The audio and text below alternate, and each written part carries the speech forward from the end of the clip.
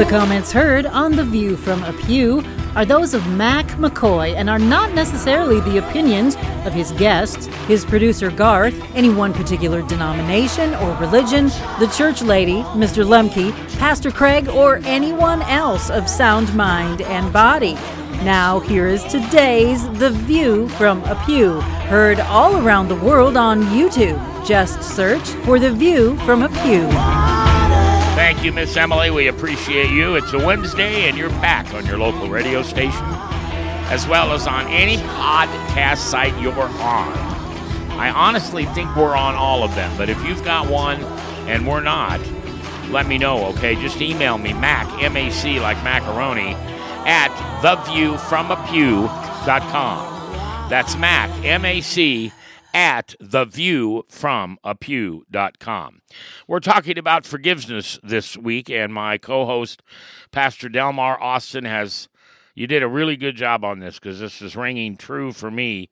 And now we want to talk a little bit about Jacob and what he did in forgiveness or lack of.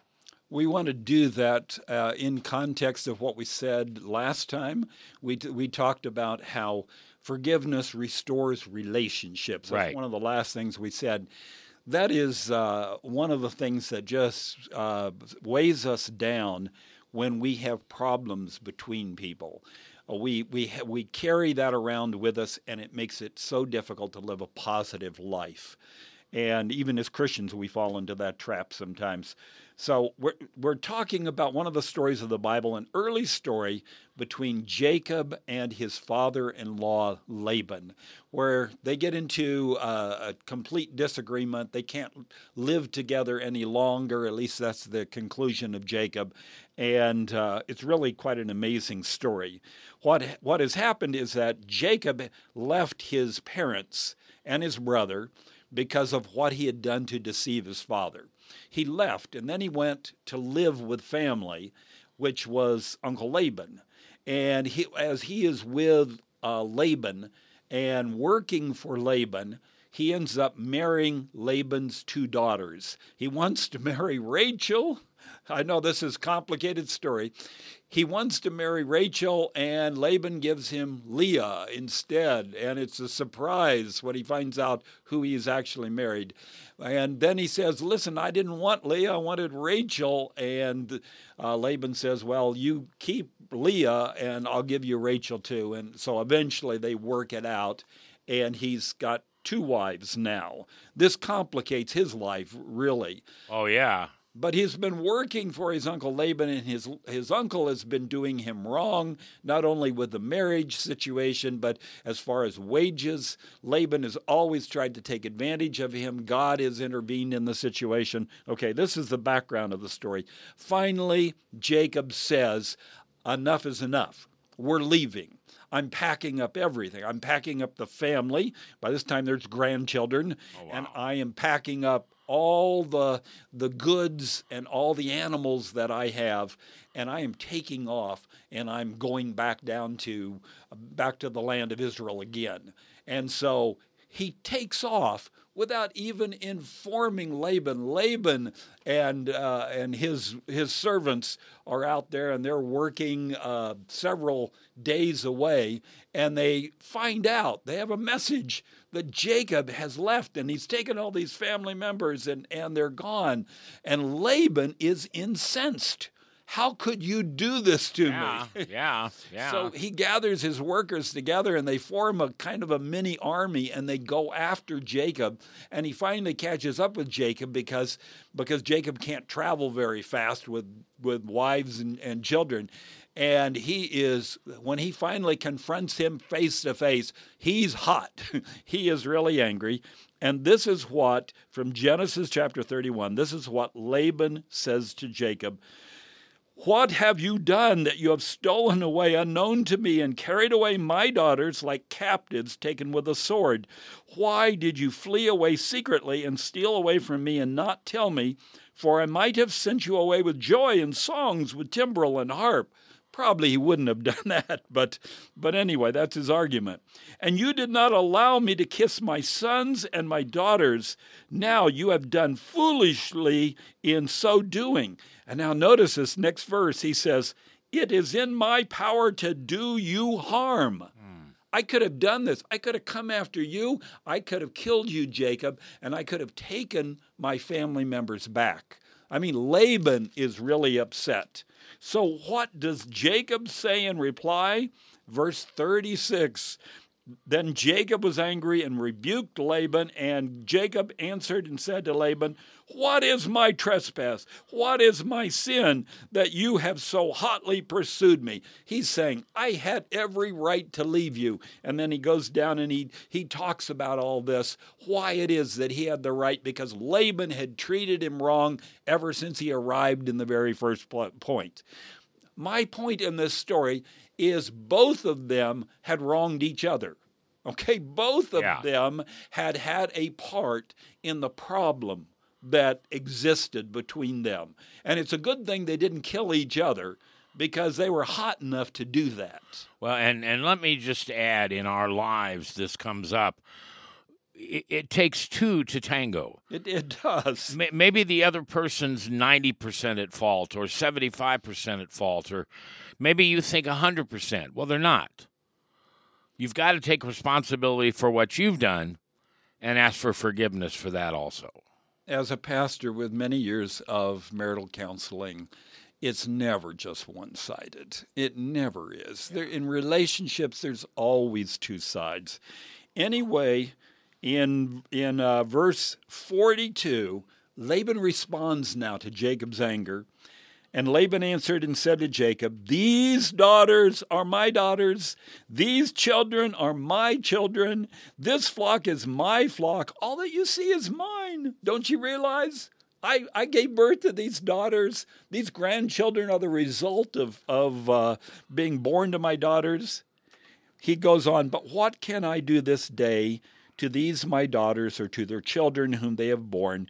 Now therefore come, let us make a covenant, you and I, and let it be a witness between you and me. So Laban is the one that, if you want to put it this way, he's the one that gives in. He is the one that comes to his senses and says, wait a minute, we are all family. We are all one. I cannot do anything against them. We're going to make a covenant. And what they do is they make an agreement that they are not going to be hostile towards each other. Laban's going to let Jacob go. Laban's going to be good with that, but they're not going to fight anymore. They're not going to go after each other to hurt each other.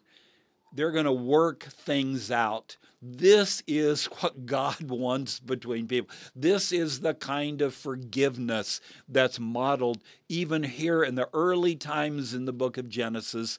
This is a beautiful picture, I believe, of a forgiveness that takes place.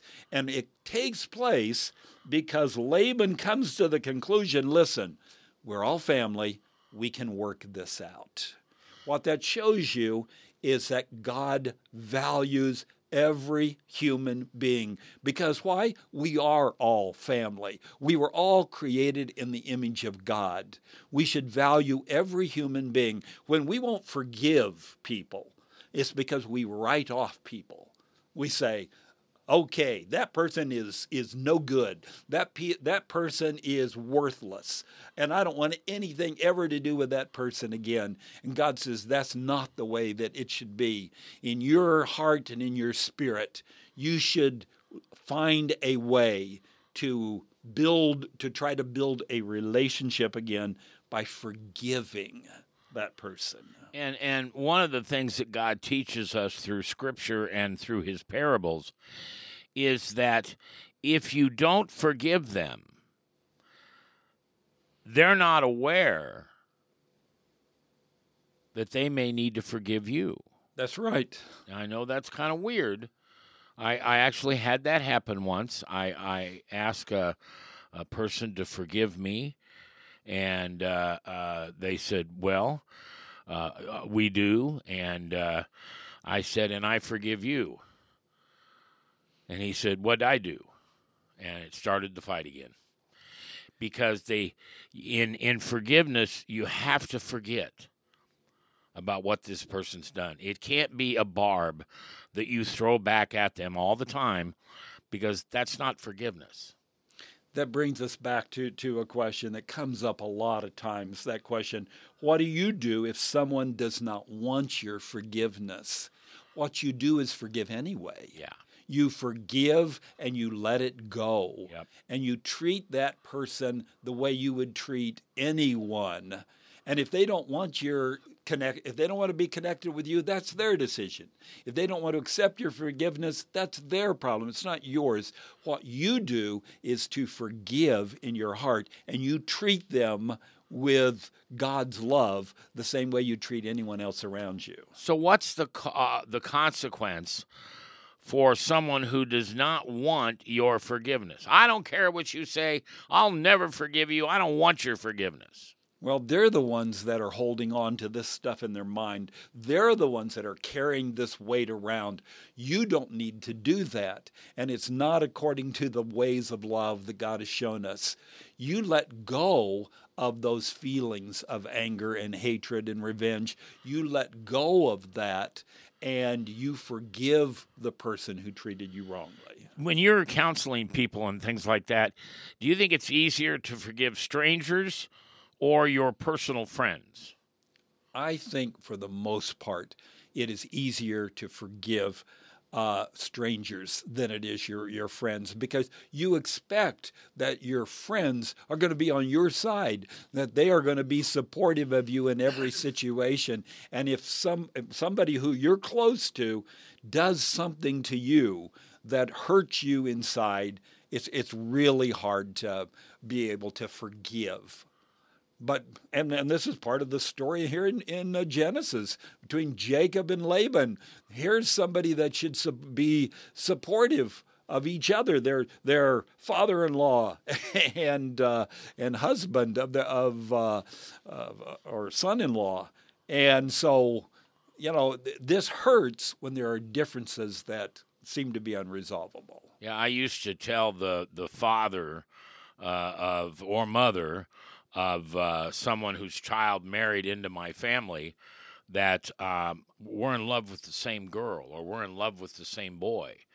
And it's got to be looked at that way. But when someone refuses to forgive, that's not good, whether they're a stranger or a personal friend, because that forgiveness that you have for them and you hope they have for you,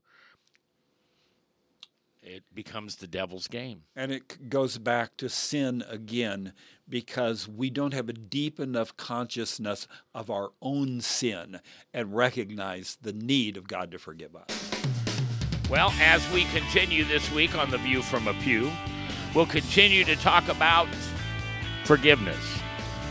Hosea and Gomer next. You'll love this story. I'm Mac McKoy, and thanks to our sponsors, DivineTruthChristian.com. Anything you need, call them now. Divine Truth Christian Store, where you'll find more.